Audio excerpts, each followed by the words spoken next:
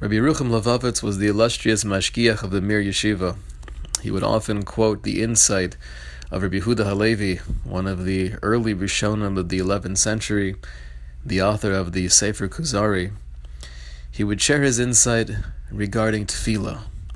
That tefillah is so much more than a mitzvah. It's so much more than an avenue of connecting with Hashem, but it's spiritual nourishment. Just like the body needs food and drink in order to survive and maintain its health and well-being, the same thing is true with the neshama. We need spiritual mazon. Where do we find that mazon? We have it 3 times a day in our tefillah. Tefillah is the nourishment for the neshama. I'm going to quote to you a couple of lines. This is from the introduction to the Sefer Das Chachma Musar, one of the Svarim of Rabbi Yerucham Levovitz, where it speaks about the direction of the yeshiva and the overall culture that he would try to create. Hayarogol Achzer al Dasu Kuzari. He would often quote the Kuzari that Kol Aver ve'Aver, every limb of the body, every fiber of our being, receives nourishment, mazun ruchani, spiritual nutrients from tefillah. Shebekocha ha'adam miskayim b'chol itosa v'menu alav lishav kol shefa chiyuso. His continuity of life is through that mazon. V'alkein huskan seder tefillah gimel pamim b'yom, and that's why Chazal created the structure of davening 3 times a day.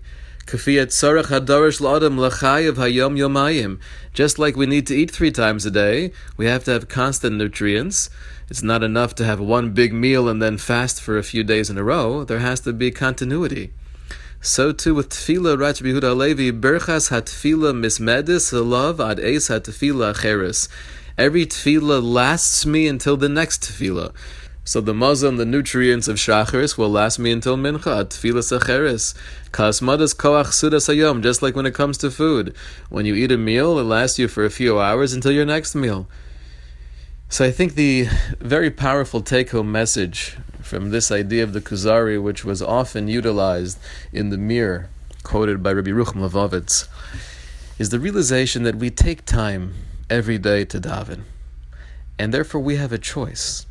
It could either be an exercise where we're training ourselves to be less sensitive and more robotic, or it could work in the exact opposite way, through focusing, through trying to break through the hergol, slowly, taking 1 step at a time. We're not going to transform our tefillah overnight.